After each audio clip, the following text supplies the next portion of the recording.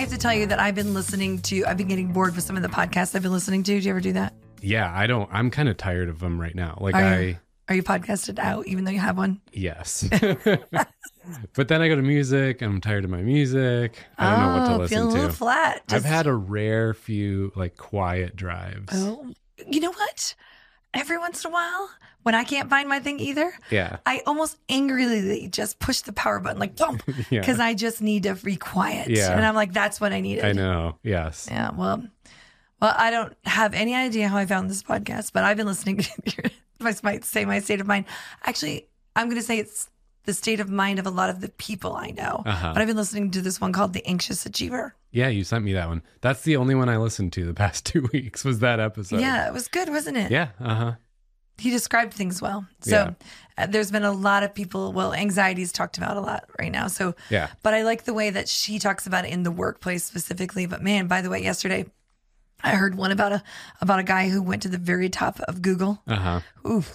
And he is not at Google anymore, but he talks about how his anxiety was through the roof there, but he didn't even know what was happening to him. It was so stressful to work there. I listened to that episode and I thought the same thing. I think every friend conversation I've had this week, because I was taking note of this yesterday, has been around like the vibe and the mood of people has been kind of down. And everyone I talked to had that sense of like overwhelm, not burnout, but more like overwhelmed, tired, exhausted. And obviously this has been going on for a while, but I was kind of thinking like, where is it coming from? I think it's because COVID revealed it. Like, I think we were all running way too fast as a American culture. And like all workplaces want more. So it's just like a systemic thing. Like we're all running faster. And then COVID like highlighted it with a big ass highlighter. I think that's what happened. That's my current theory. Cause I'm like, why is it suddenly because it changed. Something changed so drastically in the mood of so many things. Yeah.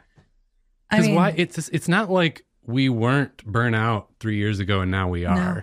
But there's something about this suddenly we're all realizing how tired we are. Mm-hmm. And I'm like, I can't think of anything else that is causing that other than like the realization. I know. We noticed it. Well, I've been on that note too. I've been listening to following some TikToks around. I like to watch some educators and teachers.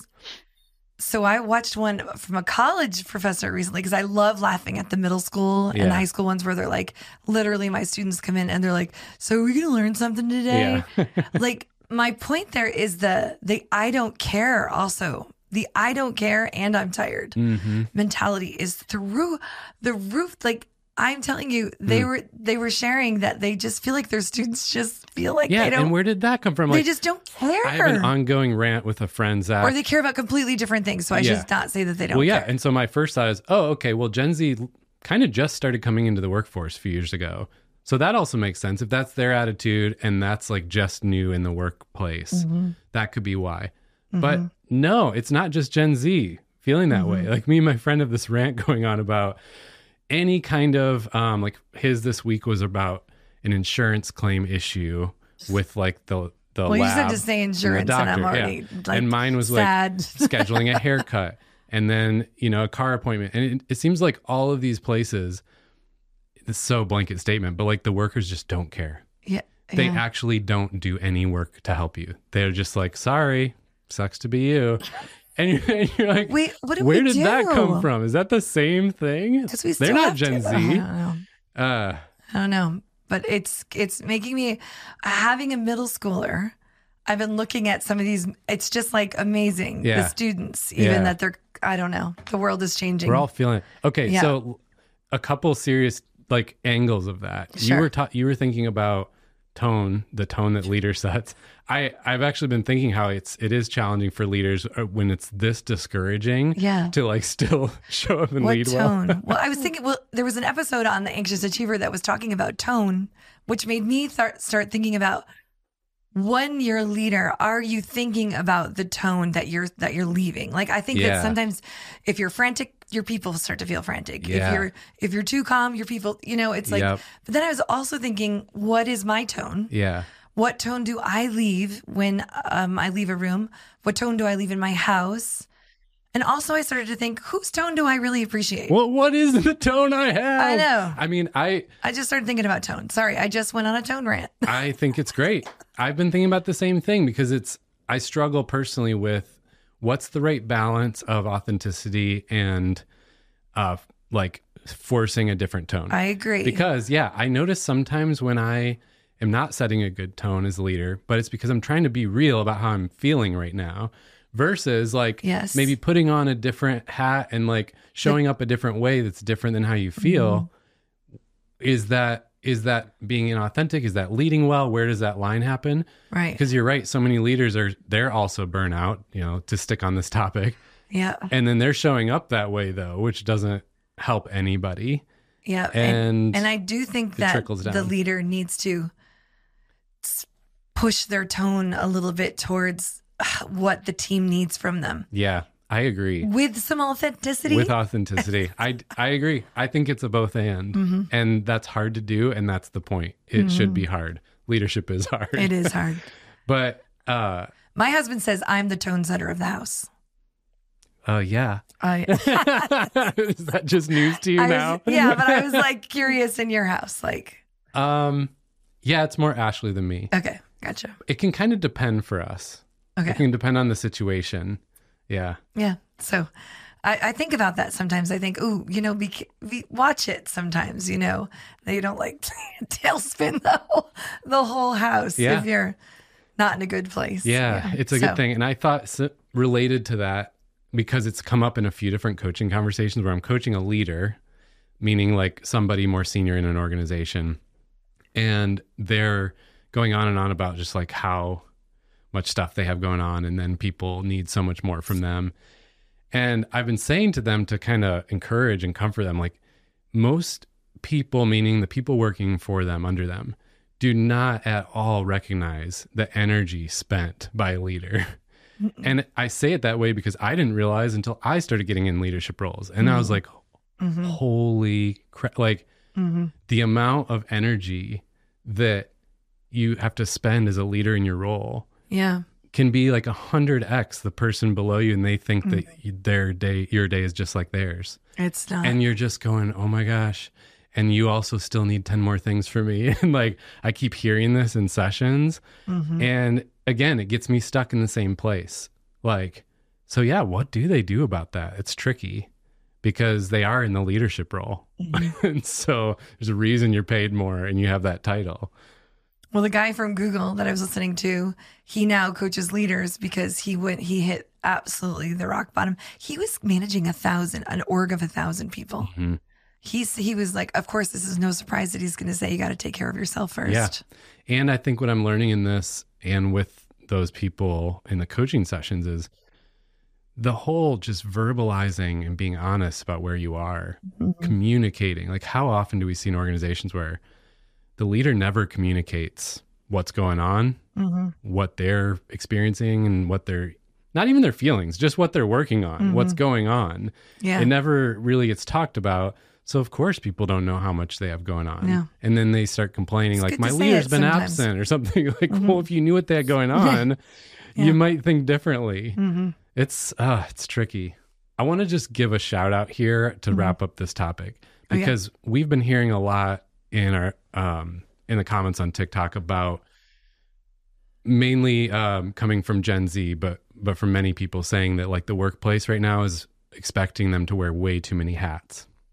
And they actually have to do 2 jobs for the price of 1, or they have to wear like 10 hats in their role. And this is just not doable. And I don't know that I have anything to say except that like, I hear and get that. And I just want to acknowledge it as a podcast that talks about the workplace, because it is hard and it is getting more cramped. Like workplaces are getting squeezed from every side. And so they are asking more out of people, and people are also burnt out and tired and realizing that. So they're realizing how tired, whereas maybe 4 years ago, they would have just powered through. But it's tricky. It's tough. And I think it's happening everywhere right now. I agree. Because there's not enough people too. Yeah. Yeah. And I don't know. I think the complaints are really strong language. I think people are really angry about it. Mm-hmm. So I don't want to diminish that anger, but I do think if you have a healthy workplace, to create discussion around it is probably one of the healthiest things to do. I agree. I think some people in the comments, though, are like, not at healthy workplaces. No. So they can't even do that. I hear that more often than I do healthy. Yeah. Yeah.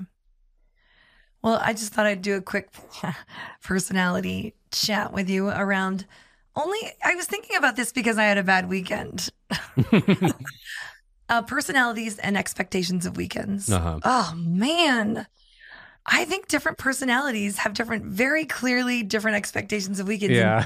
Actually, I think that, okay, if I'm thinking about relationships, I feel like in general, in my relationship, I would say that if we're ticking along in life normally, we get along fine on the weekends. But if we get along great during the week, but the weekend is when we fall apart. Yeah.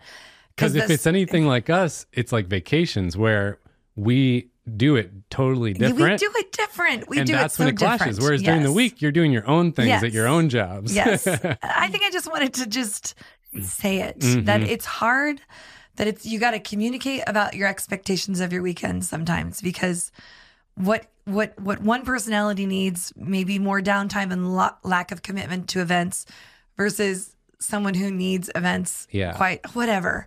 It just causes, I like to get stuff done. Yeah. Like that to me is a fun weekend. Yeah.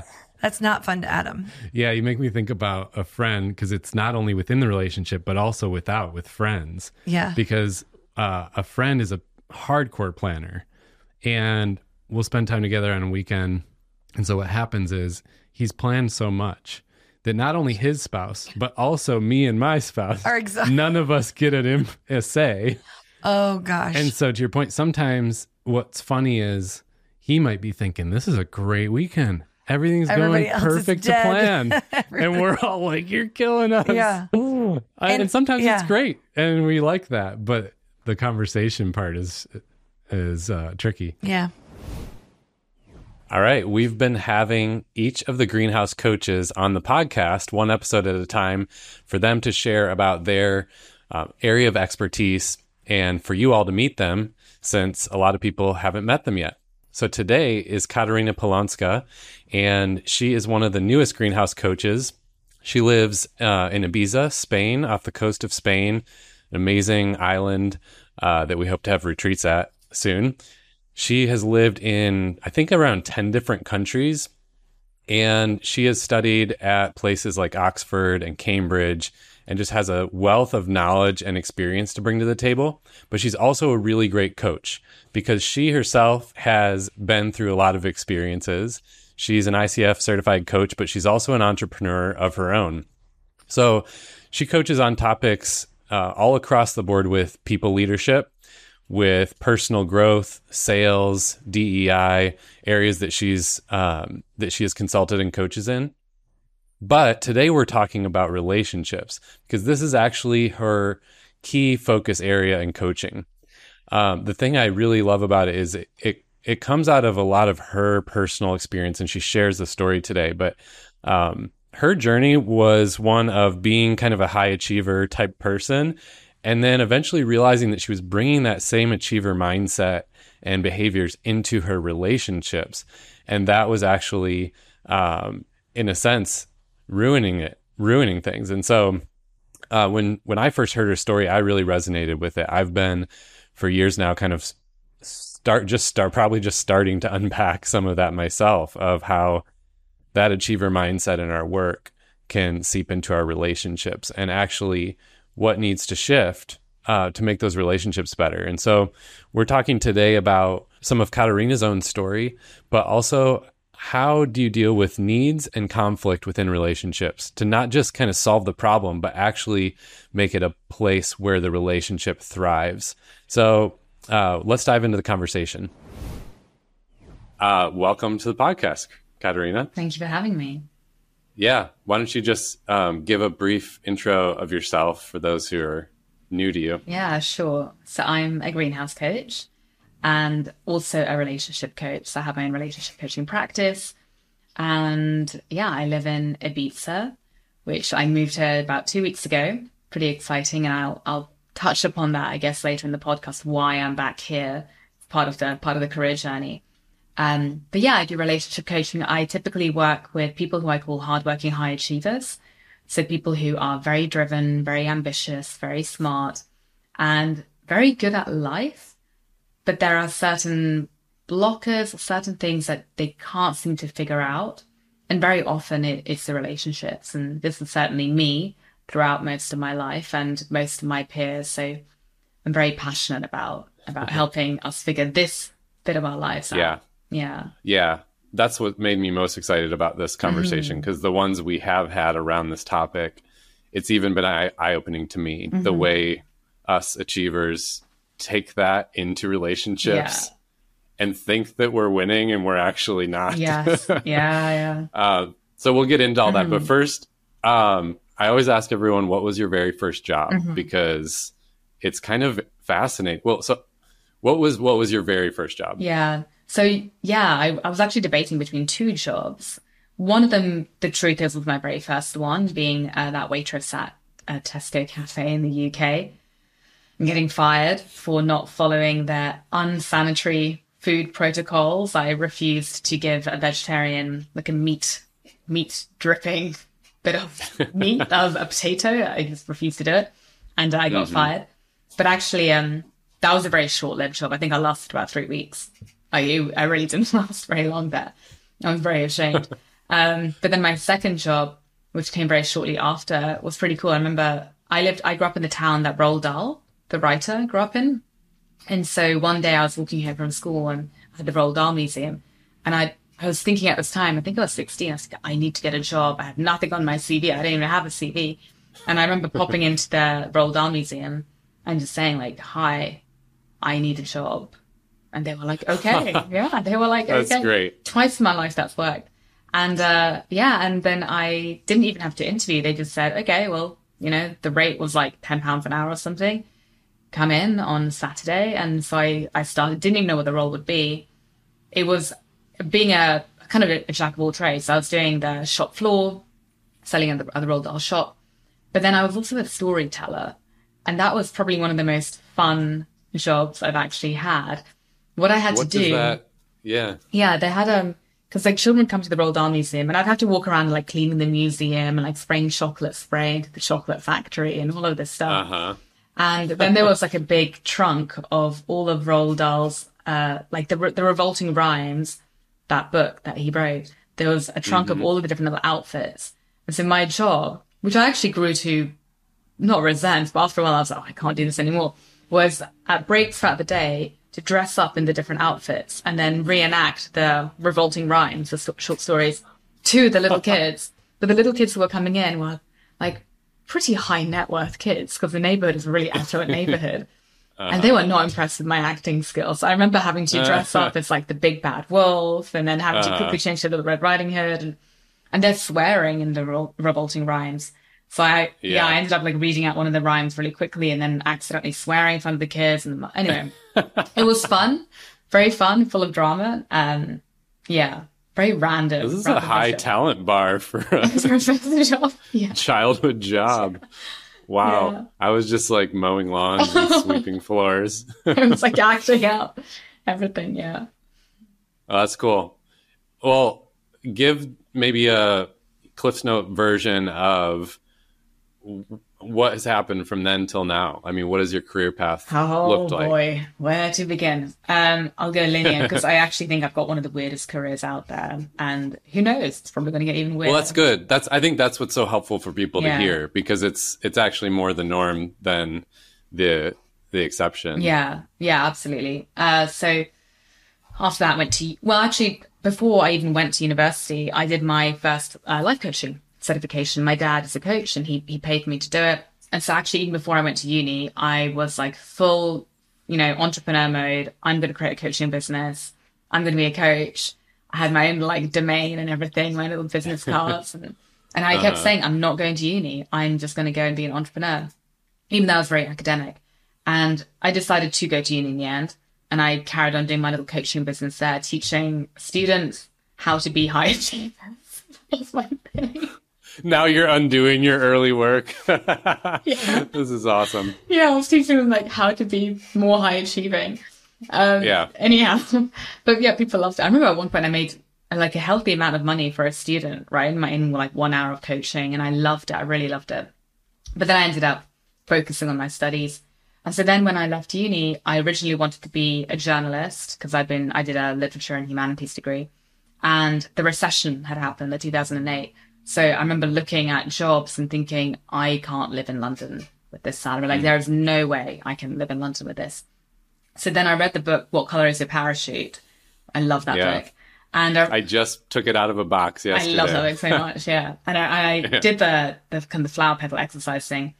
And I landed on this realization that I need to be in the wine industry, because I realized I like wine, I like people, I like socializing. The industry back then was pretty much male dominated. And I realized, well, if I come in with this, good university degree and I stand out a little bit, I can probably go quite far. So second time in my life, I was walking down through the street of London, through Borough High Street, and I saw a beautiful wine shop, and I popped in and said, I need a job. And they told me they can't give me a job, but they can give me an internship.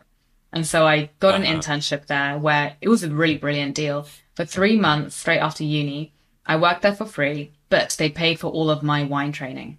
So all of my WSETs and all of that. And I was in this beautiful shop where I got to taste wine every day and really learn about it and work with customers. So loved it. Really great internship. I think I've done so many internships in my life, and I think they're really great ways to get your foot in the door. Did you offer to do skits when people brought children into the wine shop? Definitely not. Though I can imagine that would have been to be honest, I think I was a skit half the time, getting up in my hair with all the wine.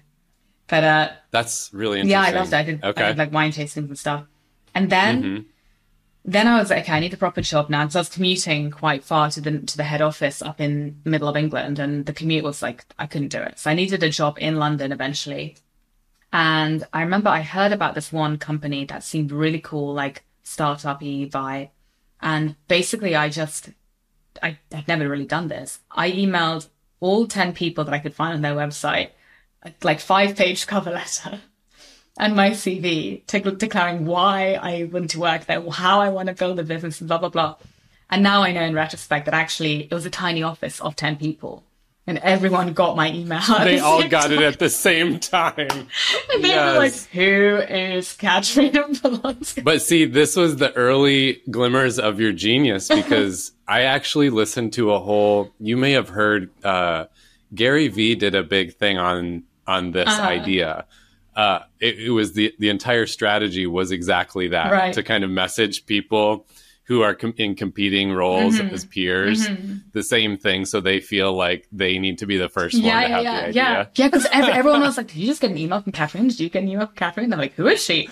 And suddenly you're a big deal in their eyes. They were like, who is this That person? was genius. So I got invited to the office that evening, like literally even like an 8 p.m. interview, which was quite scary. And I went in, and it was like a blind wine tasting, very intense interview.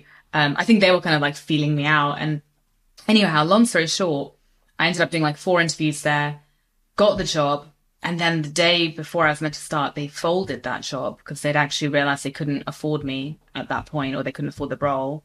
I was devastated because it was like my first job out of uni. I really needed the money. I really liked this company. I felt like I'd been hustling there for 6 weeks trying to get the role. And then, and then I remember, again, like, I don't know why I don't do this anymore. I should do more of the stuff. Then I remember my friend called me and she was like, there's a party at Cuckoo Club tonight in London. You should come. It's going to be good networking. Yeah. And because this champagne house, they were a champagne company, they were distributing to all of the high-end nightclubs in London. A little part of me was like, you know what? I don't feel like going. I actually feel really depressed because I didn't get the job and I really want to work there. But I'm going to go and see who I can meet at this club who might know another job. Maybe they know them. So I went. I had my CV tucked into my little handbag. And I went and I met the bar manager and I basically got talking to him and I handed in my CV.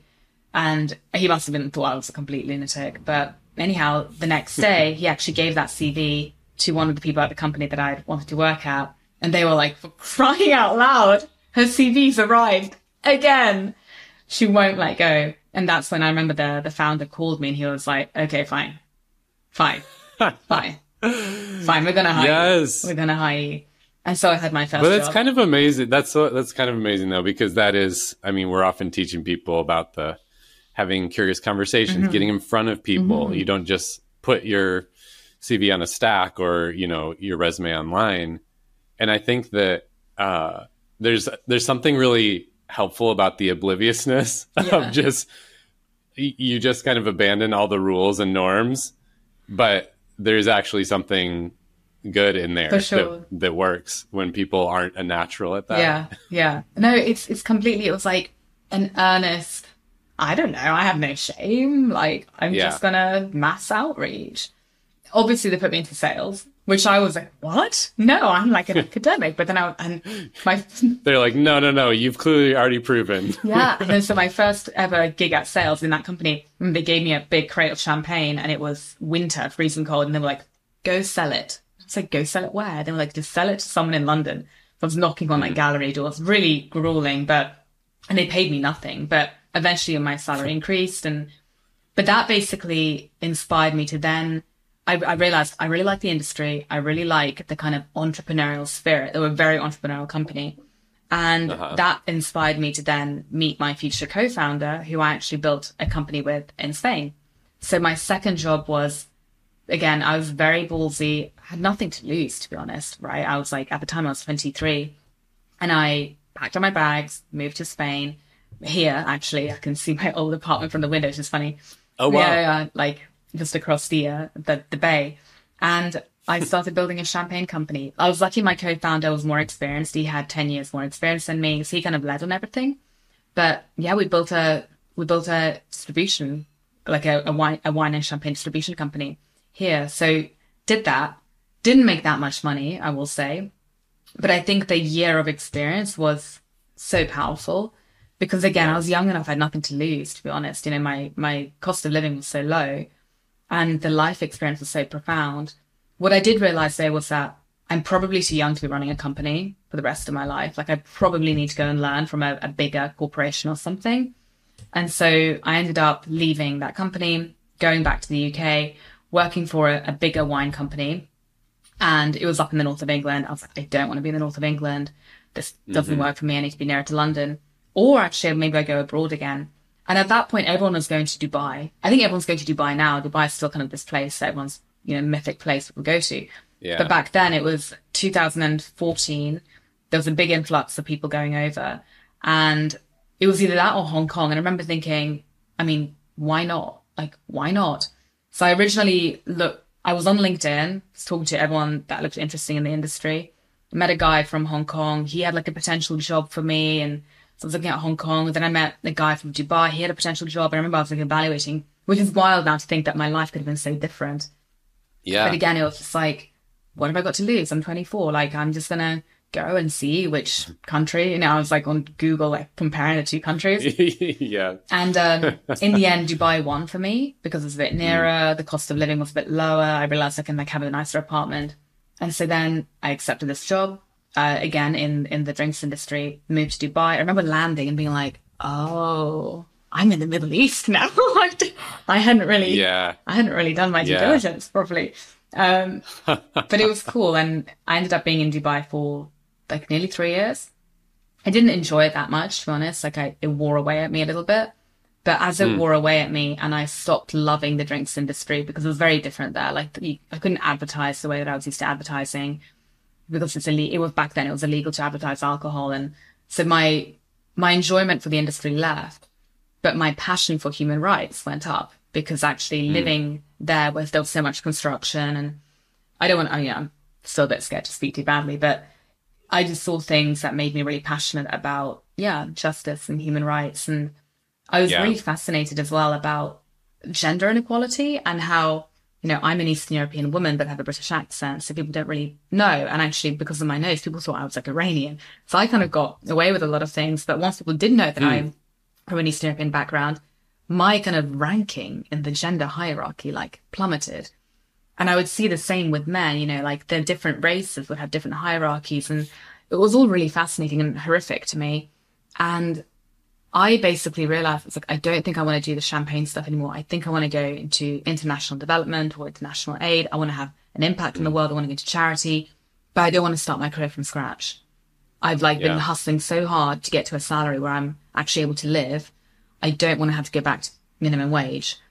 And so I knew that the only other way to get into another industry, not the only other way, but one of the main ways to get into another industry would be to do a master's degree or do some kind of study qualification. I couldn't afford it. So I basically made a plan to stay in Dubai for an extra year, save up and apply to do a master's degree. And all of that, I mean, it sounds like it's very logical. Truth be told, it was like 6 months of me being really, really stuck, like not knowing what I'm doing with my life, crying a lot, being really depressed and thinking like, I want to get out of this industry. I don't know what country I'm going to go to. I don't know how I'm going to, I don't know what to do. And it was really hard to break into the nonprofit sector because it was quite everyone was very educated there. And anyhow, so for me, it was a master's degree. And then, yes, I applied to different unis, got into Oxford of all places, which again, I didn't think I'd even get into there, and actually got a scholarship to go there, which was, when that happened, I thought it was like an April Fool's joke. You honestly didn't believe it happened. So went and studied gender studies there. One of the best things I've ever done, and informed the relationship coaching that I do now. And then after Oxford, I went into the charity sector full time. I originally started out in like international development consulting. So kind of private sector consulting, but in the aid space. I lasted 3 months. Like I went in and I was like, I smell corruption here. I smell things that I don't know if I, can get on board with. And the organization I was with, I'm not going to name them. But they were caught out quite badly by the media for doing very unethical things. So I lasted 3 months. Again, it was a case of, holy cow, what do I do now? Like I've relocated my life. I now live in London. I've got this apartment. I've got like a 12-month rent commitment, and I hate my job and I need to quit and I don't have money coming in. So actually I put on Facebook. I listed around on Facebook. I need a job. I will do anything. I just need cash flow. And I want to work in the charity sector. And that actually led me to one of my dream jobs, funnily enough, because a guy replied, and he's still a friend, and he was like, oh, this organization called Founders Pledge, they're hiring. Talk to the founder. So I went and had a coffee with the founder, and he told me that they had a listing that they were going to put up to hire someone to be like a growth kind of sales assistant or executive. And he, loosely interviewed me, and he was like, come in and do a proper interview. So we did a proper interview. And by the end of the day, I had the job. And honestly, that was one of my happiest jobs ever. Like, it's so funny how I came with such a low expectation of like, I just need £500 a month cash flow to pay my bills. And it ended up translating into one of my favorite jobs. So what did you love so much about it?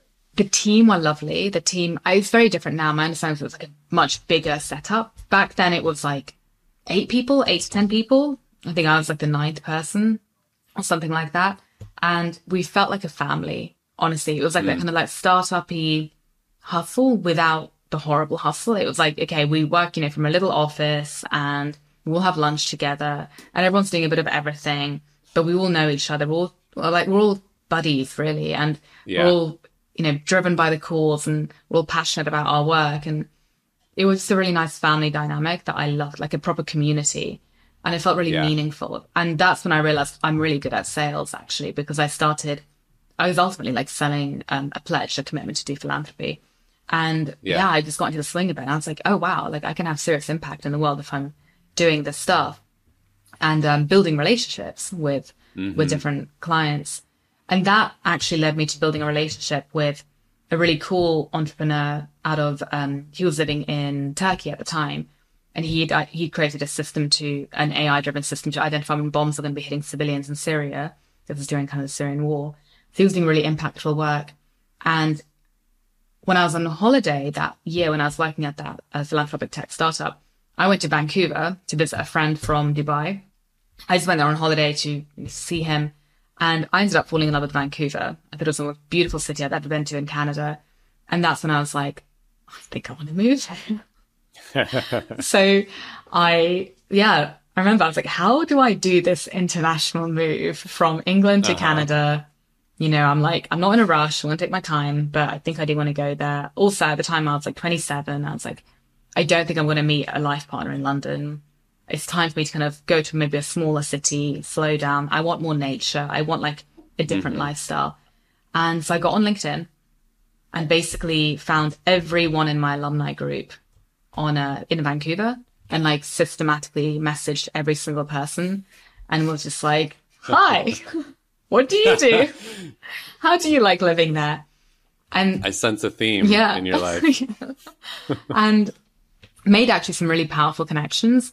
And then I made one connection, and I'm inviting her to my second wedding. We met on LinkedIn, a fellow alumna, and we got talking. I was very candid. I was like, I've heard Vancouver's a bit boring. How is it for you there? Like, you're from New York. And we got on the phone, and then she was like, oh, let's meet for a drink when I'm in London. I didn't really even understand what she did. And then she came to London, and we ended up having a drink, and then she was talking, and then she was like, I'm actually hiring. I'm hiring for like a head of growth to help me build this impact investment vehicle. And I didn't know what impact investing was. And then after bonding and getting to know her, I then met another co-founder. And then again, before I knew it, I had a job and I moved to Vancouver. So that was like big move. It's like, I want to keep going, but this is like very meandering career story. It's fascinating. You're hitting, what countries have we not hit yet? Yeah, no, good point. I spent a bit of time in Brazil, but I've left that one out. But that was when I was in Spain. But yeah, so then I was in Vancouver and I did this philanthropic initiative for a year, and it was incredible, hardcore startup, working out of my little studio flat, and I was like creating like everything, the CRM. I was just creating everything from scratch, like the website, and trying to build, like really build from scratch, as we had a 10 million euro target in 1 year, which is an insane target to try and fundraise for. And so at the end of that year, we all burnt out. Basically, everyone in that program had, like, the three of us had burnt out, and the program kept going. We couldn't hand it over to the folks on the ground, but everyone pretty much has burnt out. I decided at that point, I was like, I don't think I can do more philanthropy. I think it's just too emotionally taxing, and I'm so married to the work. I'm not going to marry anyone else. Like, I'm just obsessed with the philanthropic initiative. So I decided I'm going to take a sabbatical. This is one of the dumbest things I think I've ever done. I was like, I'm taking a sabbatical. I'm going to go work for the Canadian government. So again, it was like on LinkedIn, find more alums, find people who work in government. Because I heard that they were doing pretty cool things. And I met this really lovely woman who connected me to this other guy. And then again, I had an interview and didn't really understand what they were doing. But I eventually learned it was like an R&D VC, and they needed someone to be head of growth. And so I was like, okay, like, let's explore this. I'll get to know the ecosystem, and I'm having impact here in Vancouver. It was not a sabbatical. It was actually one of the hardest jobs I've ever done. Like, it was like easily 12, 14-hour days, and extremely grueling work, and a lot of bureaucracy. And yeah, I didn't last long. I lasted a year, which I'm impressed I even lasted a year. And the next job's an interesting one, because again, it was LinkedIn. I'd been looking around in Vancouver. This is actually from back when I first started looking at people in Vancouver. Okay. A guy that I'd connected with who worked for a company called Mind Gym, and I was like, I don't know what this is. Are they like Headspace? And we'd had a few conversations, and then we'd fallen silent for a year. And I'd actually interviewed with them in 2019, and they told me they're not hiring in Canada. And so I was like, okay. In 2020, he called me back a whole year later, and he was like, are you still interested in working here? And I remember like that call came inbound, and I was doing a 12-hour work day for that government job. And I actually started like screaming down the phone. I was so happy to hear from him. I was like, yes, I want to leave. I don't like my job. And so I ended up moving to this behavioral science consultancy. And I was the only hire out of Canada, because the guy who hired me, he left. And that was like my first job that I lasted 2.5 years in. At this point, I was like 29. Right. So 29, and I finally found a job that I actually genuinely, place I liked, job I liked, role I liked, people I liked. Like, I didn't want to leave. I didn't want to leave Vancouver. I didn't want to go to a different place. And so, yeah, I really found my feet there, and I got promoted to a regional vice president, and became really like good at sales. That was kind of the thing that I was doing there, but it was also behavioral science and consulting, and got to know the Vancouver ecosystem and Canada, and really, really amazing work. And I finally got to use my gender studies degree doing diversity, equity, and inclusion work. And I honestly thought this is a job I can probably stay in for like 6 to 10 years. I can probably stay. Yeah. I can, you know, I was engaged in Vancouver to my ex, and I thought my life is just going to be working here. Like, that's it. I'm done. I'm kind of retiring. And it felt great because I've been moving around so much in my 20s. I just want to be stable. And then 2 things happened. One, I pulled off the engagement, which didn't really affect my career, but it did make me think, do I want to stay in Vancouver now? Like, I've been here 5 years. I don't have a support network here. I am very far from home. And then the second thing that happened was the Ukraine war happened, and my dad's in Ukraine. So when that kicked off, I was like, okay, I think I need to get back to Europe. I tried really hard to relocate back to Europe with that company, to their London office. Like, I was negotiating for about 6 months. I really wanted to make that move, but ultimately it would have meant I had to get a demotion. So I would have lost my regional vice president title. I would have taken a big pay cut. And I was like, this just doesn't make sense at this point in my career. And Better Up, a big competitor of theirs, a big coaching company, they'd interviewed me like 3 different times. They kept coming after me. And so I remember like picking up the phone and talking to them again and being like, okay, all right, let's do this. Let's do this. And so Yeah. I think it was like 12 interviews later. That was the most intense interview process of my life. To the point that by the end of it, I was like, I have to get this bloody job. Like, I have to get this job. But yeah, I got the job and moved to London and started up my new life for like the 100th time in London with Better Up. And this time round, it was interesting. This time around, the international move felt awful. Like, every international move I'd done before was filled with excitement and energy and like, wow, where am I now? In Vancouver and Dubai and Spain. This time in London, it was like, oh, what have I done? What have I done? And the first 2 months, I was so depressed. I honestly was like, I don't believe in regrets, and I don't think I make mistakes, but I think I made a big mistake, and I think I regret this move. I didn't enjoy the work at all. I found the work was not what I thought it would be, and it gave me a really clear sense of like, okay, I don't think I want to work in this kind of a tech, like big tech startup. This company is too big for me. There's a lot of things that I really kind of had felt, and then I just didn't like London, and like I got quite depressed, to be honest, and was really like, I don't know what I'm doing with my life now. I feel quite lost. I genuinely felt really lost. And so I was doing a lot of therapy. I was doing a lot of coaching. I was very lucky at Better Up to get so much coaching, like incredible coaching. And so, yeah, I was getting coaching and therapy. And then I decided I'm going to take a career break and just give myself time off and, you know, train to be a coach myself because I really enjoy it, and probably work with women because I'm a woman on the side and maybe help them leave toxic relationships, was my initial thought. And yeah, and then a week later I met my now husband, and before I knew it, we were both on sabbatical together. We were both essentially traveling the world because he was from Canada and we met in London, trying to figure out where can we legally live that we both want to live in, because he didn't want to go back to Canada. He didn't want to live in England. And so we were in Colombia for a while, we were in Albania, we were in Slovakia, we were traveling all over. And before I knew it, I found myself building a coaching business, partly because I was like, I'm not used to not working, right? It was very odd to me to not be working. And partly, truth be told, fear. I was like, I don't like not earning money. It freaks me out. I've never not earned money. And even though I had savings, it felt like, I feel like it's foolish, which this is wrong. I would never advise this to anyone. I think I almost wish I'd had the nervous system strength to take a full year off. I didn't. I think partly maybe because of calling off the engagement and Ukraine war and all of the different like micro traumas that had happened.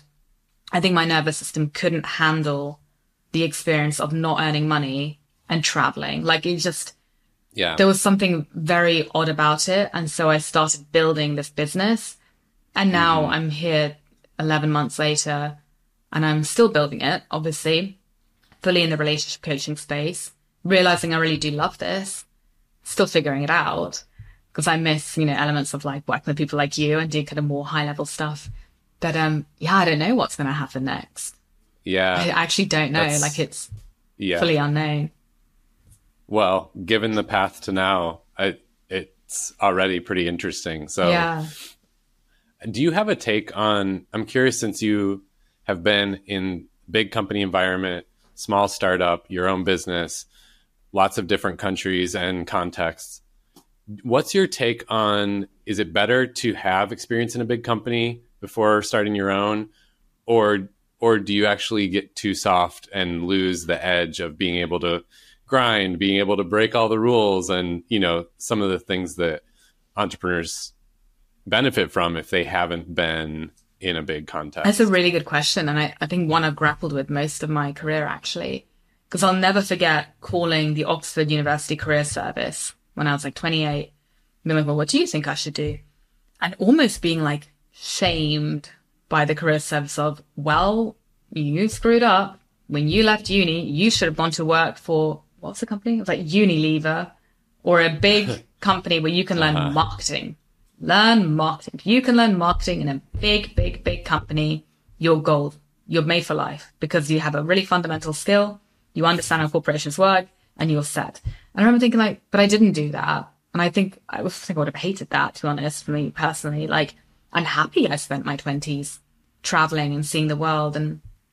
But I don't know. Sometimes I do wonder, would I be much wealthier and more established if I'd gone into a big corporation and stayed there for a decade? I think I would have potentially made more money and been more quote unquote successful. Would I be happier though? I don't know. And would I have had such a rich life? No, I don't think so. Yeah. Right? Yeah. I grapple with it too. And when I get that question from others, it's hard to answer because I feel like I gained a lot of organizational skills and understanding how corporations work from being in that context that have helped me in business. But I also feel like, gosh, there's so much edge lost and there's so much, if you're in that context too long, then you actually lose sight of reality. Absolutely. Like the marketing comment is funny to me because I currently, in today's world, I actually think what you learn about marketing in a big corporation applies 0% to small business. Yeah. And of course, the fundamental principles and concepts translate, but the way a big company and a startup actually do brand and marketing is completely different. 100%. No. I don't know. It's a tricky topic. Yeah. Okay. Well, but we're here to talk about relationships. So let's get into that. And I would love to just hear some of your backstory. I mean, you've already shared a bit of the timeline, but your experience that led to this kind of relationship coaching, because I'm personally very into this topic lately as well. As you know, I've been doing a lot of relationship coaching with Ashley, and it's so difficult, and yet it's so fun and hopeful at the same time because you can make a lot more progress than you realize, or you uncover things you didn't even realize were there. And I just think it's one of the most important things. So anyway, I would love to hear whatever you want to share about that. But I know that people appreciate hearing some of the personal experience, because I think there's still a lot of taboo around this. Yeah, for sure. And it's funny because I was just talking to a woman about it earlier. She's founding a dating app and she's still single in her 40s, and she was kind of talking about her struggle. And I think it's not talked about enough. And it has very real implications on our lives. Like, who we marry or who we spend our life with has huge ramifications on our careers, like really huge. And I mean, I speak from experience. So I spent my 20s, I was in a couple of long-term relationships. I think a lot of us are. And then I was single for about five years after my dad left. So I think that was probably a bit of a trauma response there. And I was living in Dubai and everything. And then, around 28, when I was in Vancouver, I had this mindset of, I'm 28. I should probably be married or kind of edging towards that now. I'm a bit late to the party, which is funny because my thinking shifts around that. But sure. I remember being like, okay, I need to make this actually a thing. And so it's not like I was being ultra strategic about it, but I was certainly in a headspace of, I want to make something work now.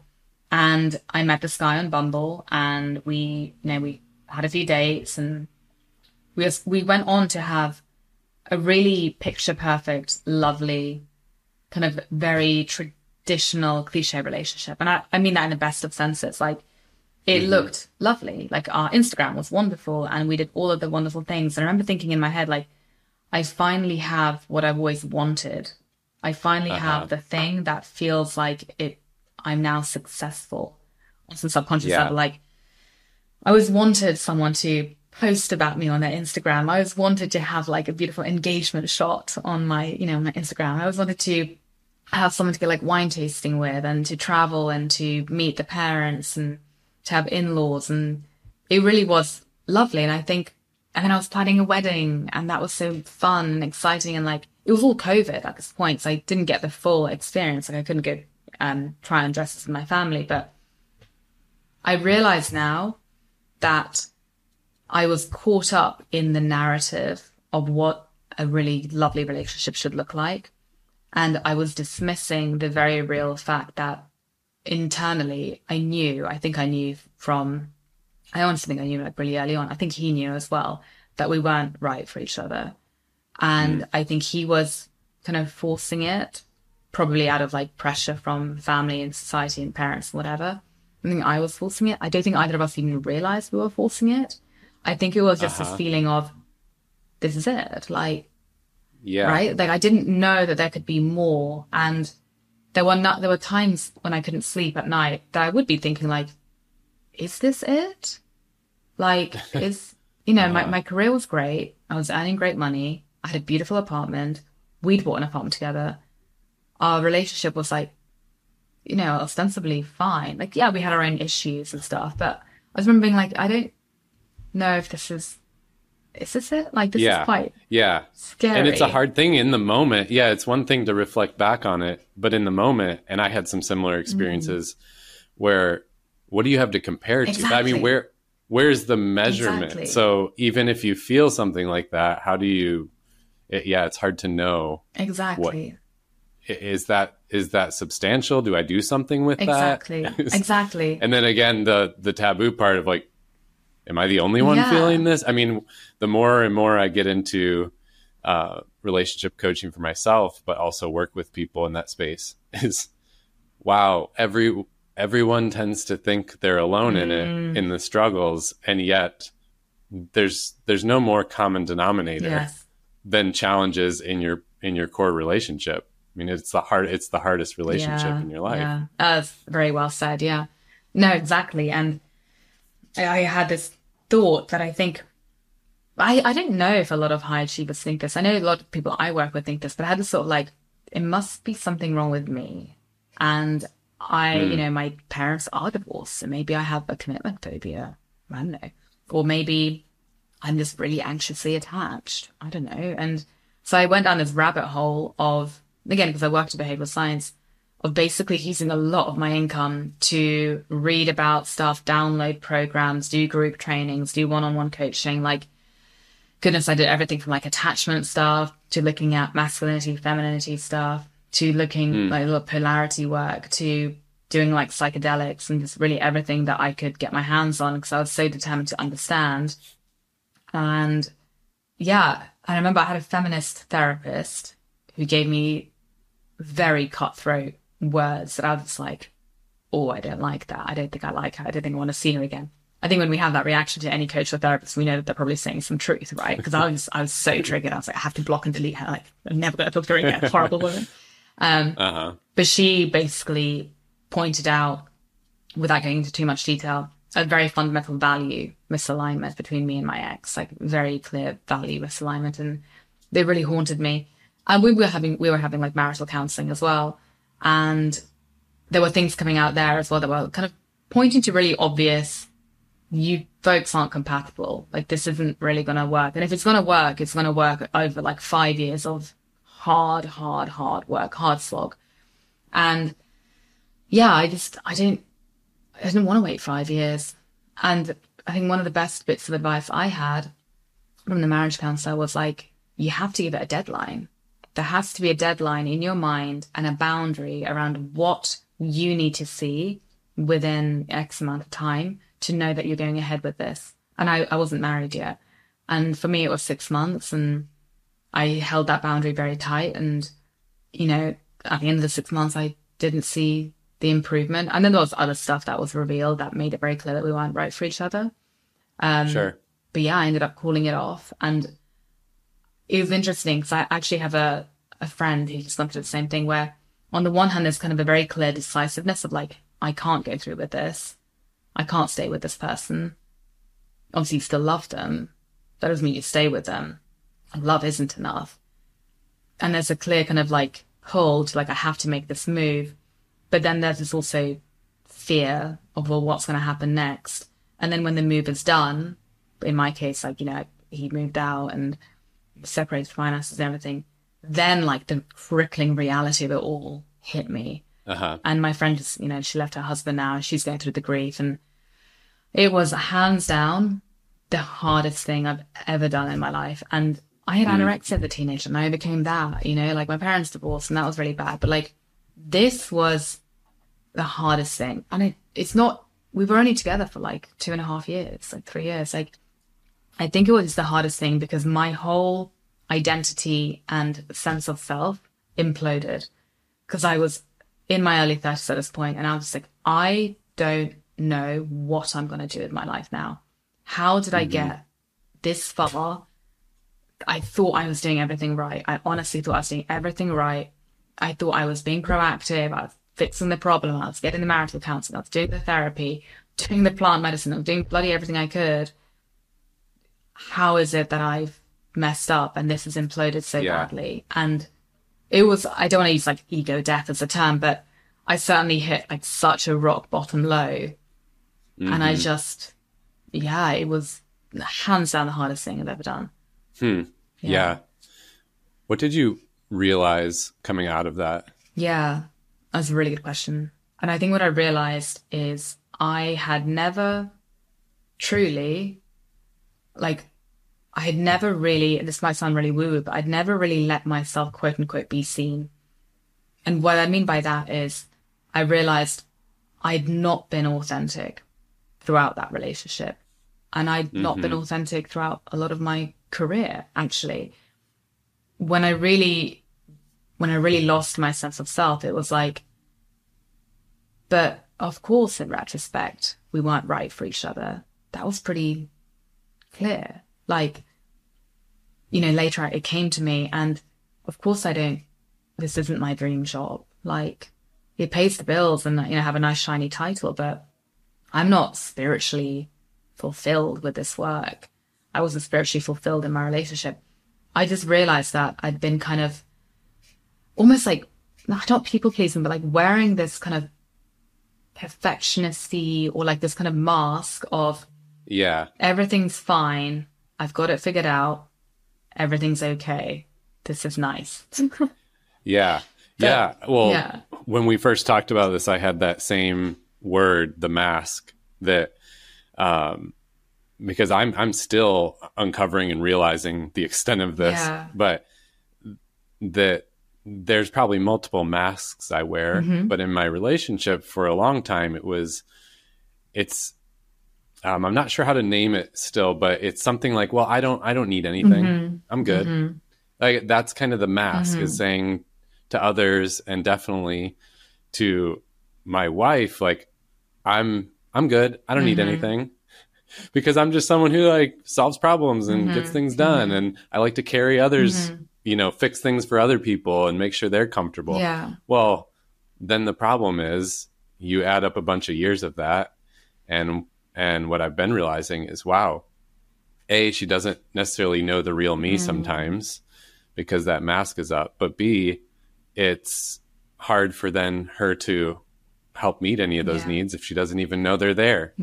And I just appreciate how your story and how you frame the achiever, bringing their achiever mindset into relationships is almost the source of a lot of these problems, because we also talked recently, had a realization that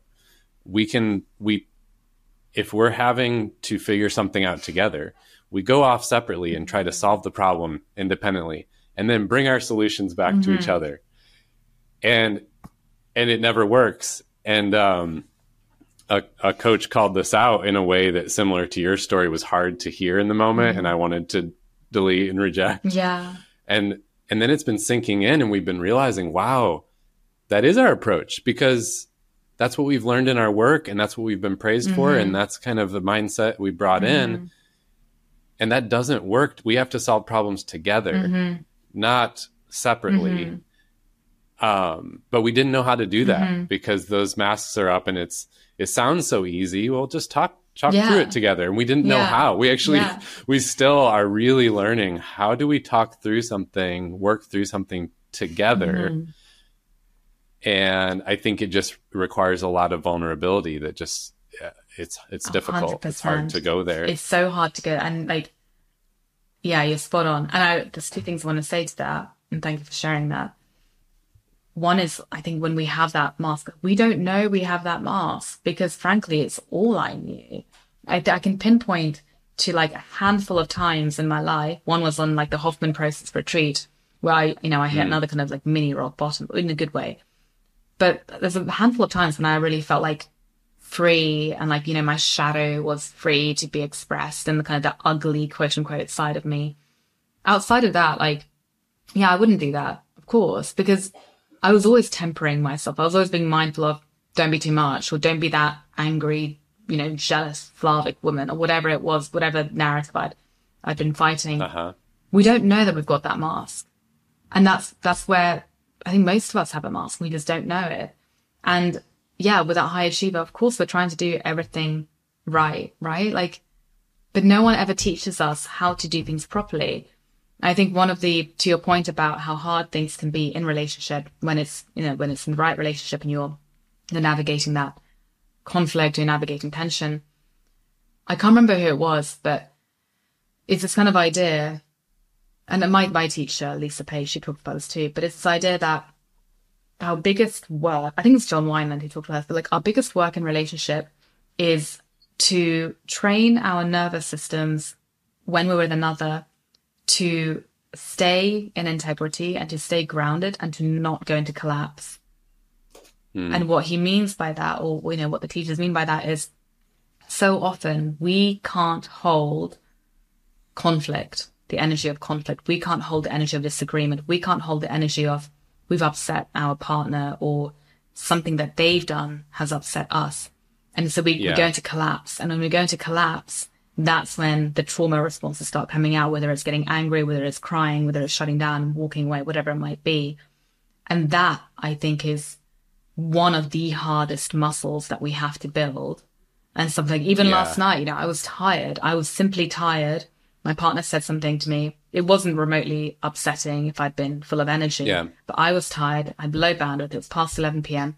And he said something that I got a little bit triggered by, and I could feel the collapse, because I was like, I feel that collapse now. I feel myself just like folding in on myself. And I was like, pull myself back up and stay here. Well, and that's part of what I love about this type of coaching, counseling, therapy, is the first step of getting aware of those things is actually a huge step, because now in that moment, I can notice the feeling and be objectively looking at it and maybe start to manage it better, versus it just happens and I don't even know what's going on. I'm actually now a victim to it in the moment. Exactly.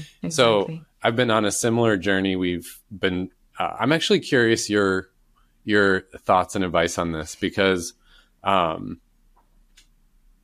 when there is a triggering moment or emotions are heightened, we've tried some different ways to kind of pause and come back to it when we're in a more grounded state. And I have found that for me, it helps that in the heat of the moment, I'm definitely not going to be my best self or be helpful to her in the way that I talk. But later, if I can come back to it, and for me, it usually means a little bit of pre-thinking, like, what do I want to say? Maybe even how I want to say it. Then we can have a productive conversation where we're I don't know if we want to talk about like mirroring or, some of these techniques to listen to each other and try to understand each other. It feels for me impossible in the moment of heightened emotions, but it does feel more possible, still very, very hard, but much more possible if we can come back to it when we're cooled down later. Yeah. I don't know. What are your thoughts on that? Yeah, no, but you're spot on. And I think that kind of that time out, basically, which is what you're saying, right? That the time out is one of the greatest gifts we can give each other when we're getting to that conflict state. It either has to be a time out or like a soothing down of the nervous system. So again, it's kind of this idea that like we're responsible for our side of the street, right? But our side of the street, our commitment to our partner is to try to meet their needs and to try to regulate their nervous system. Like that is fundamentally one of at least I believe, if you're in a monogamous relationship. I know some people might believe that you do you and you do you and you're both independent. I think if you're in a committed relationship, there is a responsibility to trying your best to try and soothe and like gift your partner with calm, with peace, with letting them be heard, right? It's the loveliest thing we can do. And so when we feel ourselves getting activated, it's really a case of, do I have the strength right now to keep bringing my own nervous system down to calm? And can I actually lean into my partner and either like take their hand or like rub their shoulder, like breathe slower and try to regulate them down? Because that gives them the sense of being heard and seen and empathized with, that touch. Can I have the strength to say, I hear you? Yeah. Right? It's so hard. So hard. So hard. I'm forever fascinated with, my dream for Greenhouse is to have these types of retreats around this type of content. And it's forever fascinating to me how this sounds so basic. And yet in the moment, it's one of the hardest things to do. We're so hijacked, right? But that's why we're so hijacked. But that's why it's like, I think the timeout's brilliant. Because I think until we've learned that or trained that muscle of being able to just breathe and self-soothe and calm ourselves down and then lean in to calm the other, then removing ourselves from that situation is one of the best things that we can do.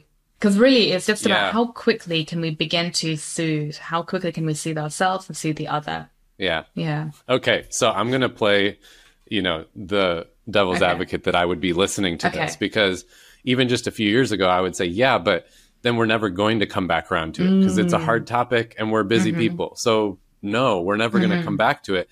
So in the heat of the moment, I want to resolve it now or work through the tension now. And, our coach had us start relationship check-in meetings. So, I'm I'm a nerd on like calendar blocks and having systems around things. So we did this and it felt so cheesy at first. We had like a business meeting recurring on the calendar once a week for us to check in on us. And we failed so many attempts at this, the iterations.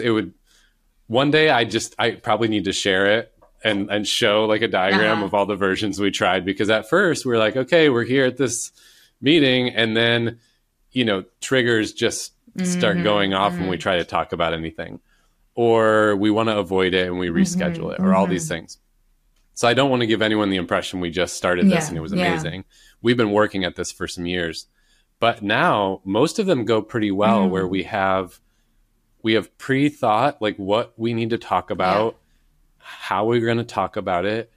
And we work on this thing mirroring, which is another way that we can help calm each other's nervous system. It's so hard. We're not great at it, but we're learning to, if you share something and you say, well, this was really hard, or this is how I was feeling. My job is not to respond or say my side of it, but simply to repeat back what you said. Yeah. And not to interpret it either. I always think I need to put it in my own words, but to just say exactly what you said, because that is so calming to you to hear that I heard you. And it's funny how even when we know we're forcing it, even if I know you don't mean it, it still feels good. I feel heard and understood. And then I'm able to either expand on my thought or correct you if you were misunderstanding it. And what happens often for us is we realize, I say something, you repeat it back. And then when I hear it back, I go, actually, no, that's not what I meant to say. Let me retry it. And I find that it feels, something about it feels cheesy or difficult because it's awkward. Yeah. It's a little bit awkward. Yeah. And that's our struggle in doing it. It takes, I think, humility to say, okay, I'm going to do this thing that feels awkward. And I'm going to push through. And we had a conversation the other day that humility, we're finding lately that we're actually growing closer because of the humility that it forces.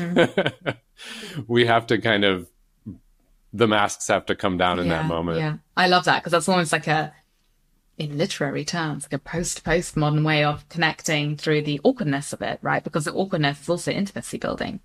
Because it is. How humbling that as human beings we get hijacked by our old patterns, our old traumas, and it's not our fault. Unfortunately, no one raised our parents teaching them how to raise us. No one raised us teaching us how to be good in relationship. We don't know. At the end of the day, it's not our fault. Our responsibility is to learn new behaviors. We're going to keep repeating the same patterns until we actively step in and start building new behaviors, right? And that might feel awkward. Yeah. Riding a bike felt awkward at the beginning, right? Yes, it will be awkward. And I appreciate your point because if we're speaking to achievers, also giving ourselves grace, we're not going to get it all right. I didn't get it all right. And we will, And even though I'm trying to improve and then pass this new knowledge down to my kids, like I'm not going to pass that on right either. And, but there's still so many wins that we can have in it. Yeah.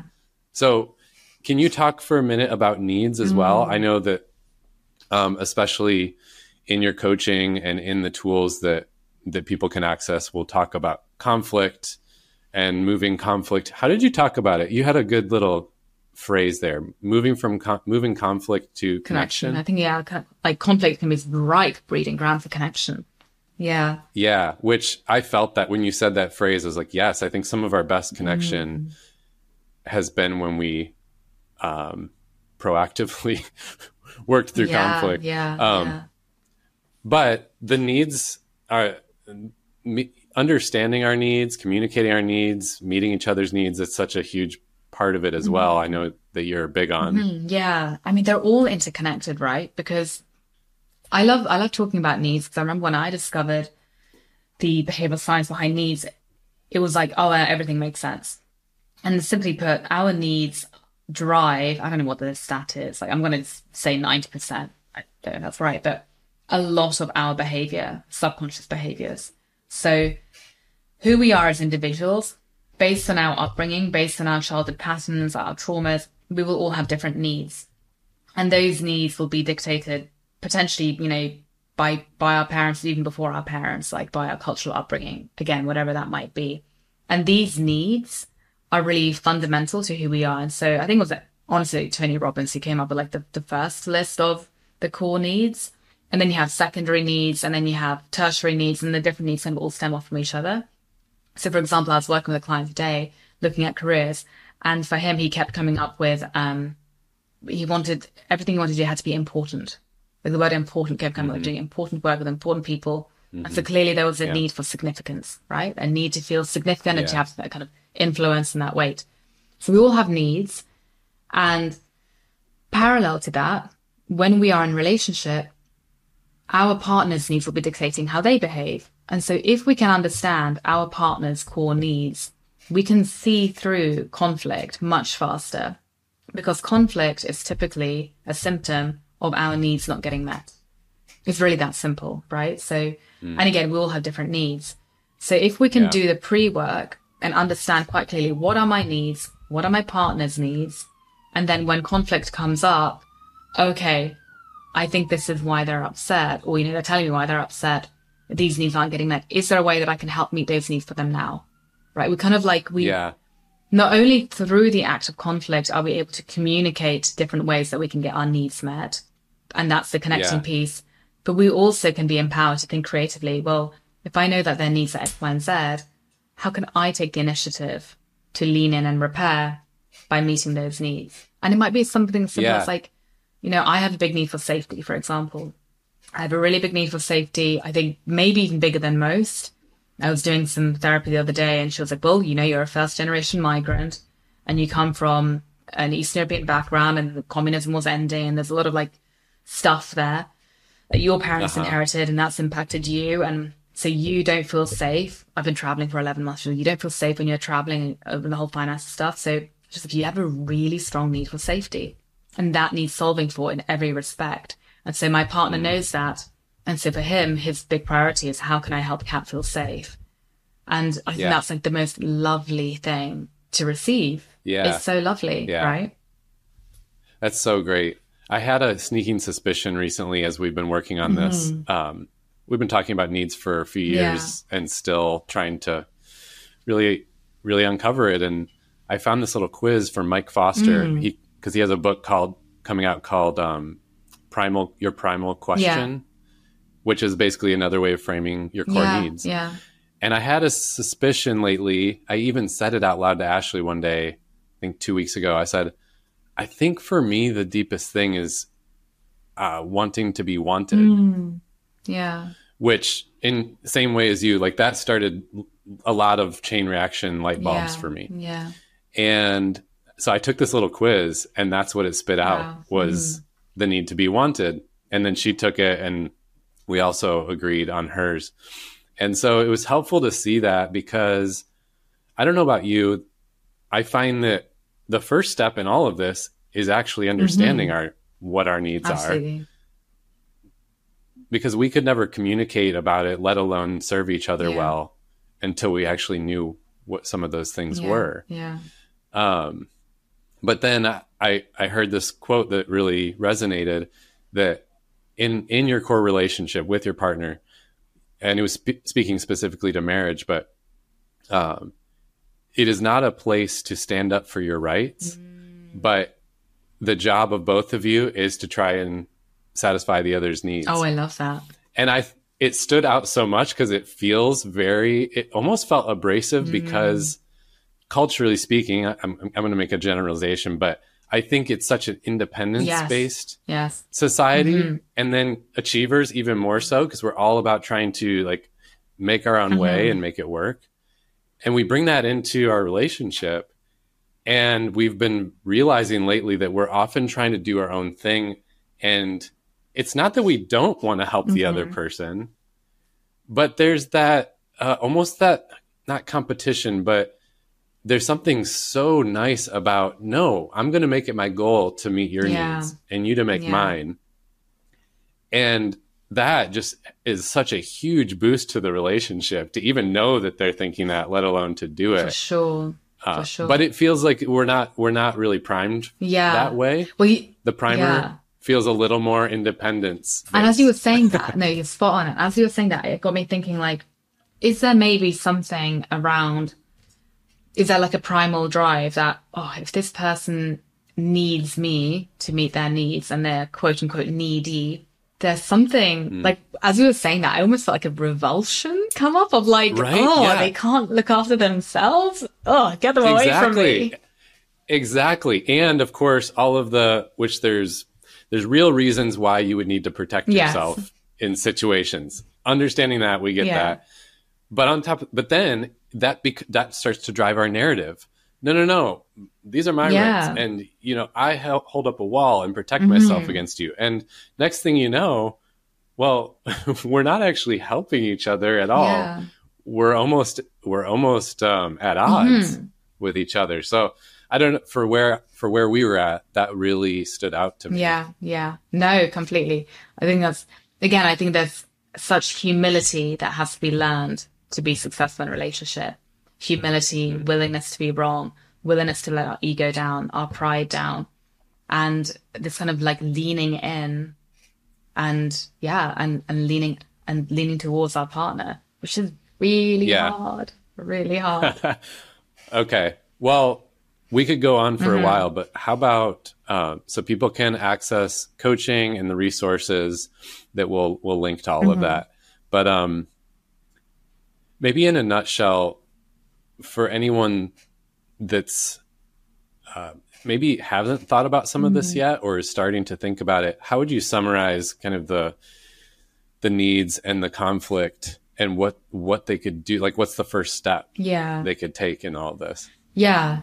It's so cliche that to be able to connect with others, we have to first connect with ourselves, right? Like, if we don't do that inner work, then there's no way that we can become someone who actually attracts that right connection to others. So it all begins with the self.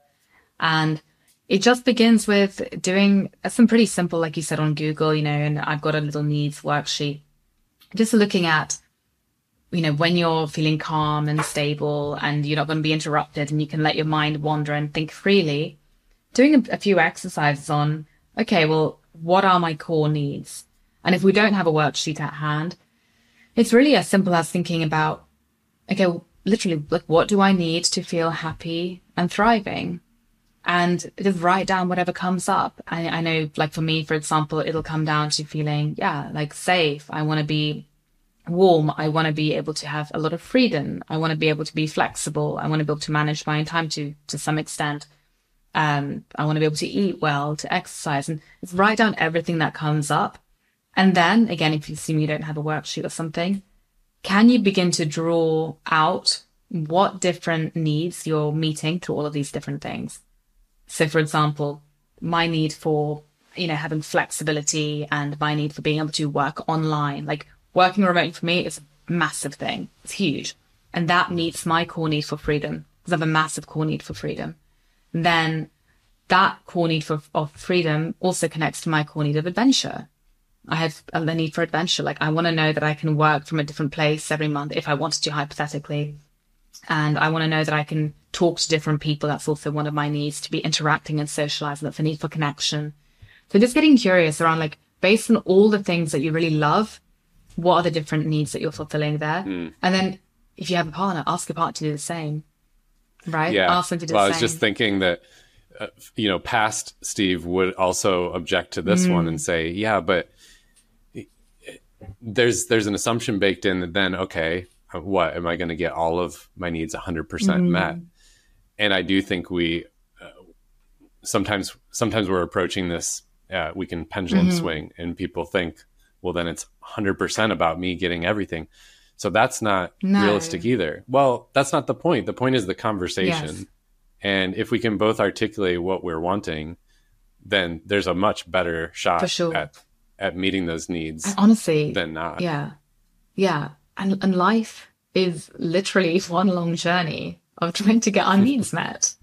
That's literally, if we break it down, that's what it's like, what do we need money for?